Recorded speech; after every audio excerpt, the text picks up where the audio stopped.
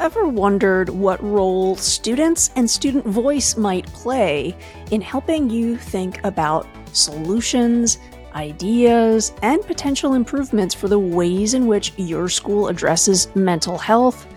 Well, if you have or you haven't, today's guest is going to give us some great ideas for the role that student voice can play in our mental health environment in schools.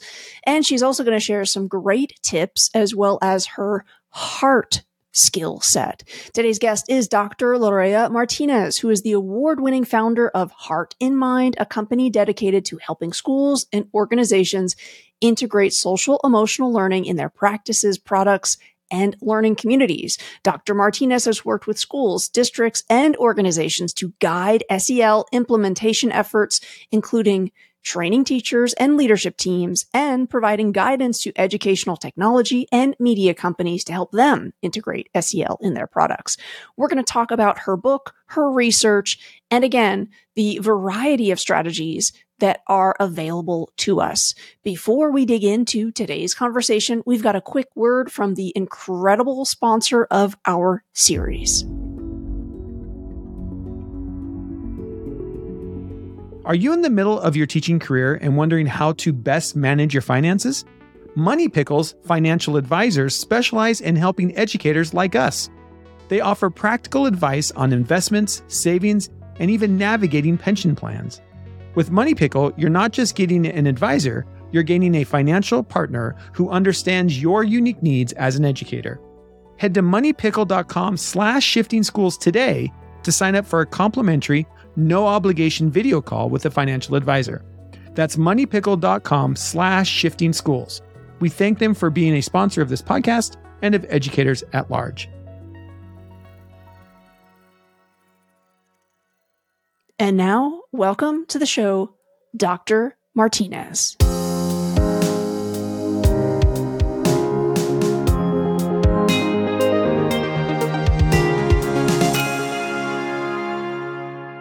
Dr. Martinez, it's such an honor to be talking about your work, your research, your commitment to mental health as part of our special series. And I'd love to start with your latest book, which is entitled Teaching with the Heart in Mind. It helps educators really center social emotional learning, as well as what you refer to as the heart skills. And I'd love to start there. Can you tell us a little bit more by what you mean when you talk about heart skills? Yeah, so HEART is an acronym that stands for 5 essential social emotional skills. And I'll tell you a little bit more about each one of them, but just to give your audience a little bit of a context for why I created this model, I wanted to offer something that was research-based for educators, something that they were confident bringing into their classroom, but also that they knew right away what we were talking about. If we said self-awareness or self-management, sometimes educators have a hard time really identifying what is it exactly that I do if I'm teaching that to students or if I'm using those skills to practice them myself as an educator. So with HEART, it identifies these skills, and each one of them has a verb. So for example, the H stands for honor my emotions. And that means being able to name, to interpret, and communicate your emotions effectively. And I would say that for this particular skill, which is actually the foundation of emotional intelligence, the part around naming emotions, that's the one that we generally get right.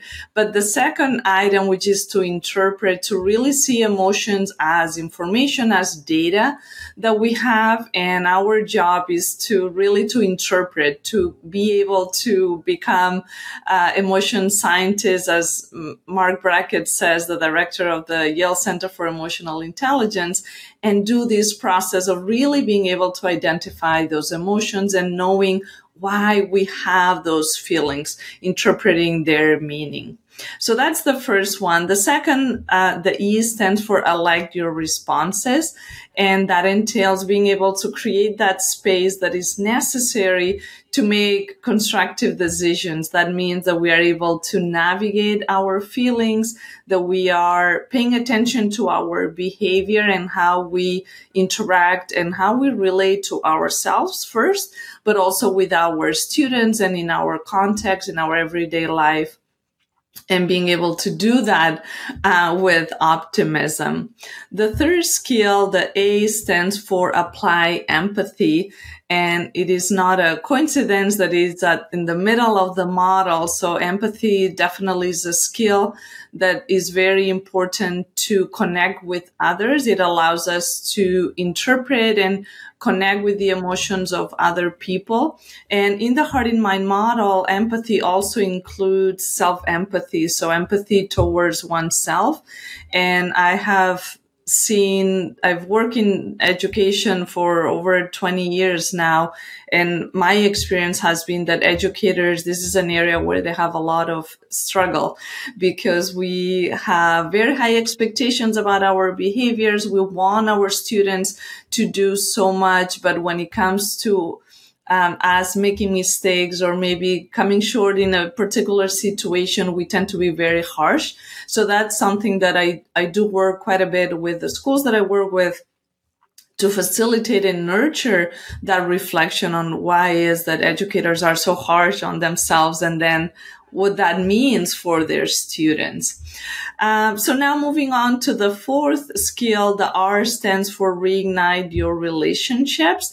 And that has to do with all your social skills, the things that you do in order to maintain, to create a network of positive relationships in your life. And I see relationships as a source of strength and support for others. And sometimes that requires a little bit of effort, right? Some relationships are easy and other relationships take a little bit of time and effort. So really doing that process in authentic ways, but also with more intentionality. And finally, the last skill, the T, stands for transform with purpose. And this is probably the favorite skill in the model for me because it allows us to think about the why in how we make decisions in our lives, how we relate to others, and to really guide our life with a sense of purpose, knowing that there's something we want to contribute in our communities. There's something bigger than ourselves that we want to do.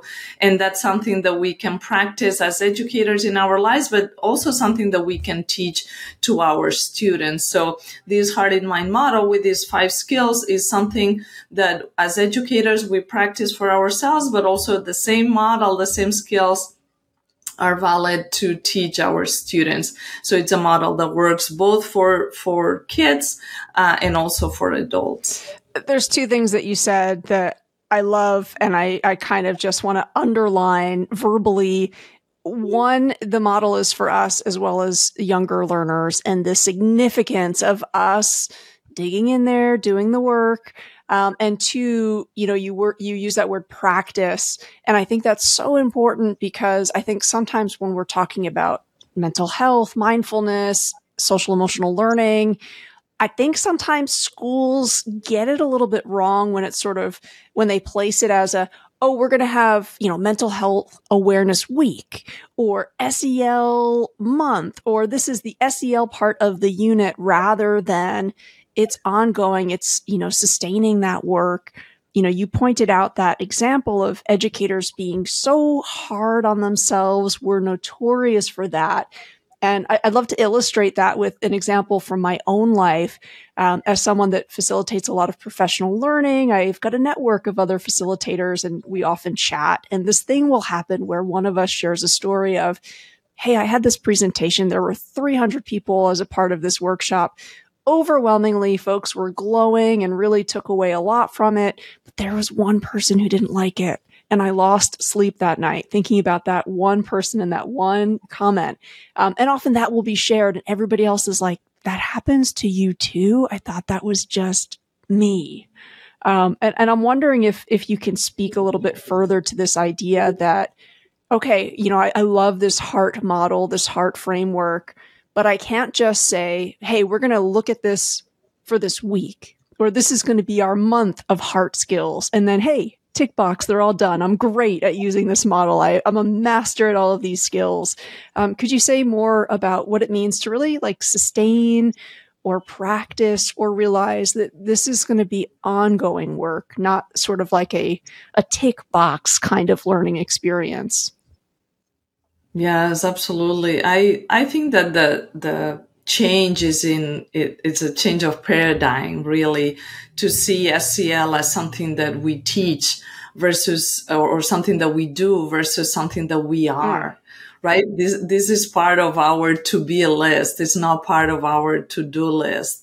And I think that when educators understand that, it makes a huge difference in even how they are teaching these skills to students, because they don't see them as this is, on my schedule, Monday morning, 9 to 9:30, that's when I'm teaching SEL. That might be a part of it, but it's really how we are creating that learning environment for students, how we are creating an environment for the adults to work so adults can go to a place where they feel supported and happy.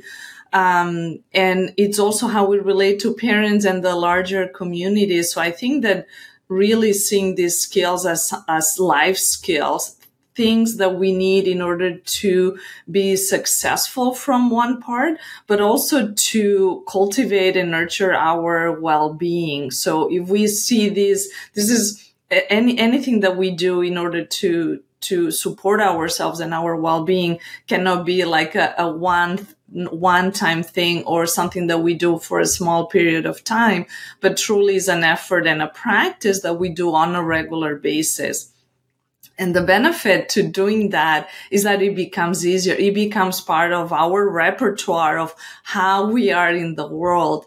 And it becomes easier over time. It doesn't feel like it's a huge effort. I think that the word that for me is very important is intentionality. That's the difference between not being aware of how you are showing up in different spaces and being aware of your emotions, your thought patterns, and how you behave and how you relate to others. So when you're bringing that intentionality, that means that these skills are alive and well in your life. That means that you are thinking about this model and you are using it as a guide to guide your behavior, but also as a reflection tool when things don't go as well. Like in the example you were sharing, that would be a great exercise to go through the hard skills and really go through and think about like how did you feel about encountering this one person who had negative feedback? What were your choices, right? Analyzing, well,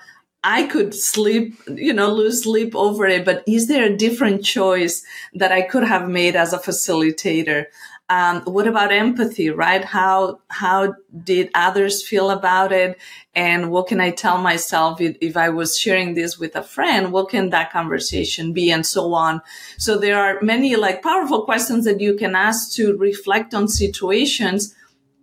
And all we're trying to do is acknowledge, the things that went well and things that worked out for us, and also see that there are options, there are choices that we can always make about the experiences that we have. And maybe next time we encounter a similar situation, then we're going to make a different choice, but we are going to make that choice with intentionality. Oh, I love that, because it really, I think, positions heart as a catalyst to have more conversations, right? Which is what we want, I think, for ourselves and for younger learners, is to not kind of, just sit silently with this range of emotions or with conflicts or with the feeling of like, is this my only choice, as you point out, but to, engage one another in dialogue. And I love that your work factors in parents and caretakers, because schools, I think, are really looking to engage that audience in a dialogue about mental health, about SEL, and sometimes there can be resistance, right? I think many of the parents and caretakers in our communities did not go through an educational experience that embraced social emotional learning. So I think there is some skepticism Listeners of this show can sign up for your parenting tips that are available from your website. We'll include the link in the show notes. Can you share one tip that you would give to a parent or caretaker listener who wants to think about embracing social emotional learning in the home? Absolutely.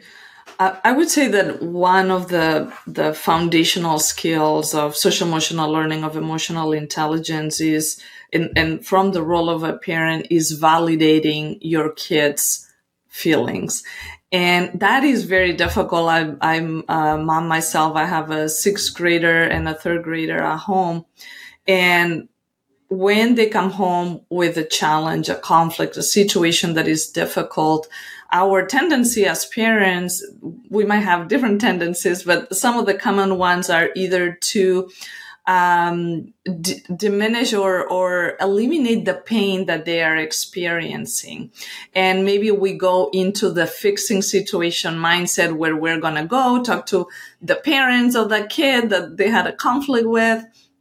Or maybe we are inclined to go talk to the teacher, right? We get into this, I'm going to fix the situation mindset.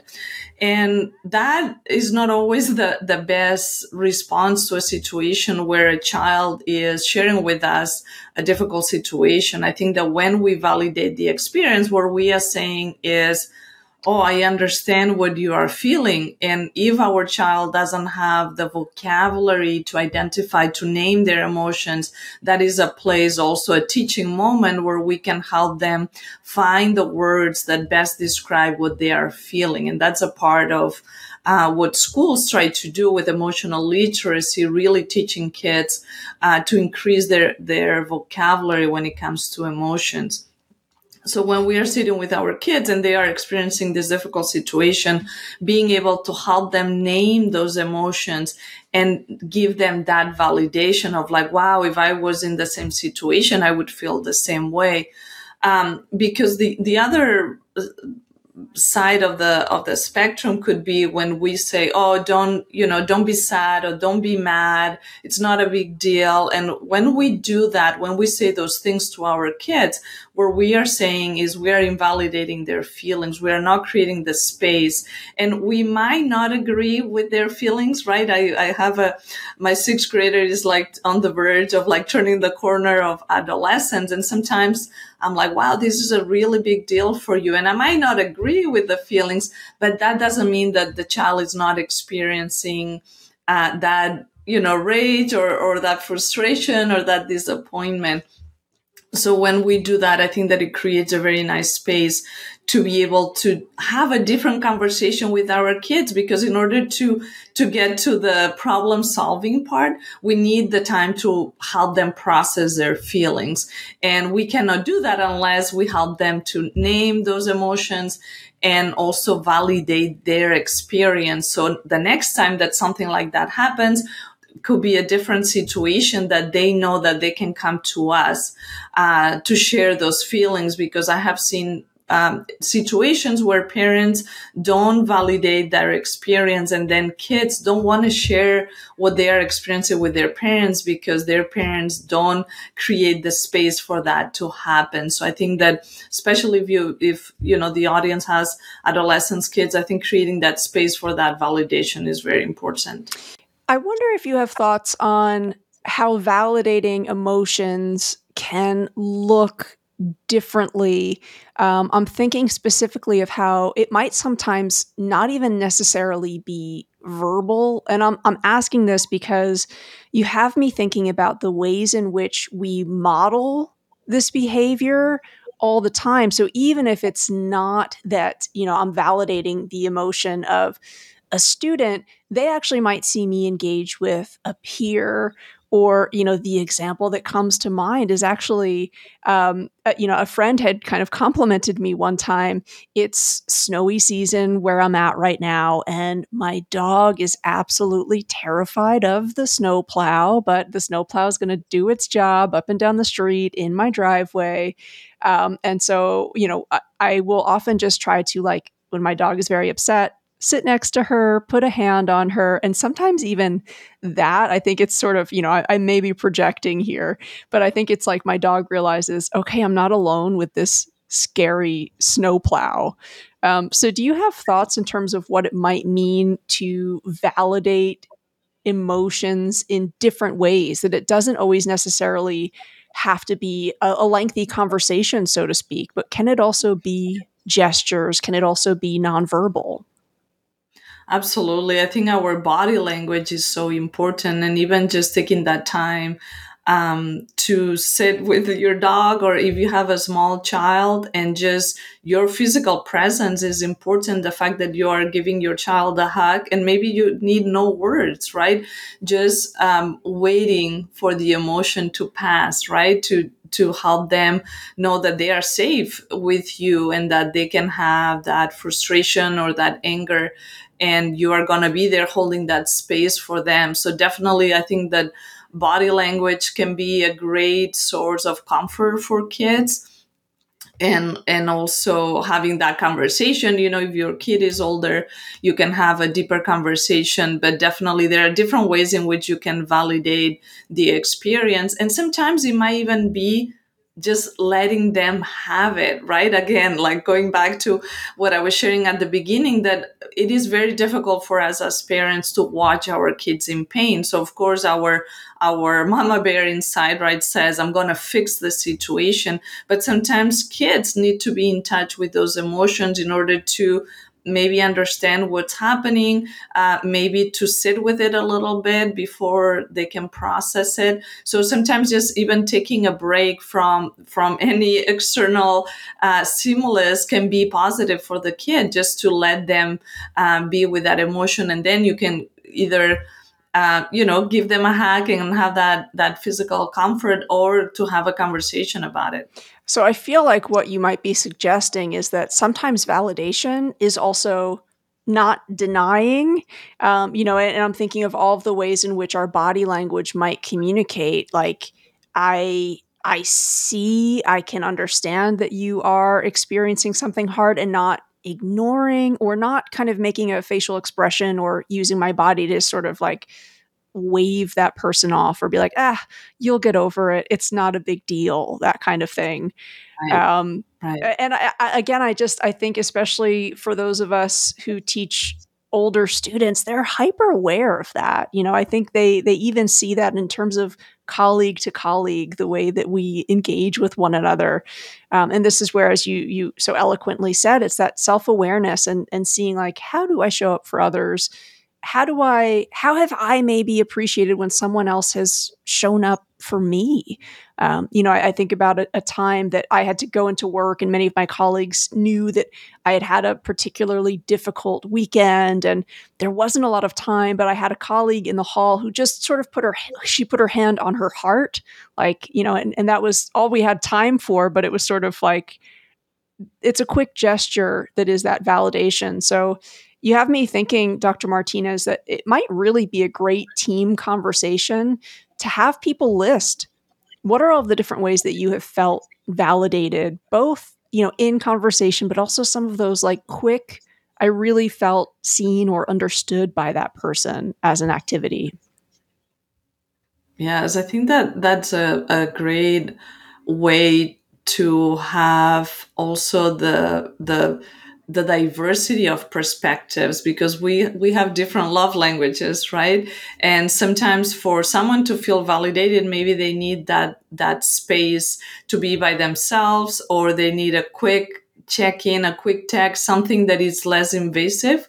Maybe somebody else really, they need that physical touch. So I think that when we are creating teams that are highly effective, knowing how people feel supported, or what to do in a moment when they are experiencing a challenge or a conflict, a difficult situation, might make that relationship even closer, because you are having that open conversation even when it's not happening, right? Which is the right time to have it, versus when someone is struggling, right? If you know that person will appreciate a card or a hug, right? I think that those are ways in which we can validate each other experience, and at the same time be there for each other. And I think that given how hard it is to be an educator, we have to work a little harder to create that positive environment for educators to be in schools, because the work really takes it's an emotional work with students. So as much as we can support each other as adults, that's going to go a long way in making sure that teachers stay in the profession in the long term. I love that you brought all of that up. It sort of segues perfectly into my final question for you because, you're talking about really taking the time, making the space to listen deeply to one another within your community. And when it comes to supporting the mental health of young learners in schools, you've got this fantastic recommendation that you make on your blog. Again, I'll link to it in the show notes. And that recommendation is to form a youth advisory group. Tell us more about what that might look like and how a school could get started to enact that recommendation. Yes, I have always been impressed with the ideas that kids have for how things can be better. And this is why in my model, there's that skill, transform with purpose. So for schools that are implementing this model, this is something that they do with intention. They are asking kids, okay, what are some of the challenges that we have in our school, in our community? And they are asking students to come up with solutions for those challenges.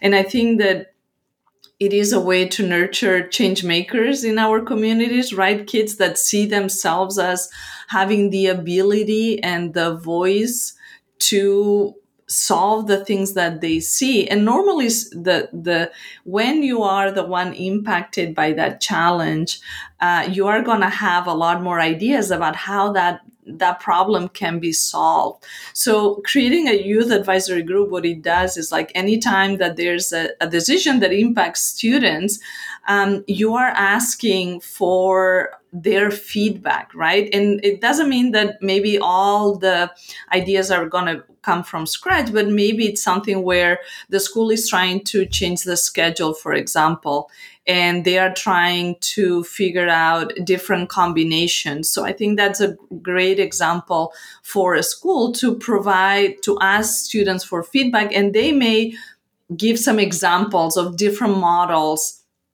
of schedules that they want to implement, and then ask for feedback and follow through with that, right? I think that once we ask students for feedback, we have to do something with it, right? And be transparent about what we do. And that's an example with the schedule, but there could be many other initiatives that you can have at the school where the input of the students can be the center, really, of how you are making decisions at the school, because the school is as much for students as it is for adults to do the work of teaching, right? I think that seeing students as a source of insight and wisdom really can really change how schools do things, because they are incorporating, again, with intentionality, the feedback that students have. And that can take, truly, from a practical perspective, different forms. It can be, a subset of students that volunteer to be part of that advisory group.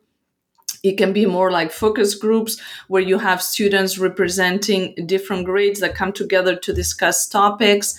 It can be whole class, right? If it's part of the school's advisory or their time when they discuss community issues. It can really take different forms. But the final goal is to be able to gather that feedback from students, especially when the school is considering making decisions that are really going to impact what happens at the school.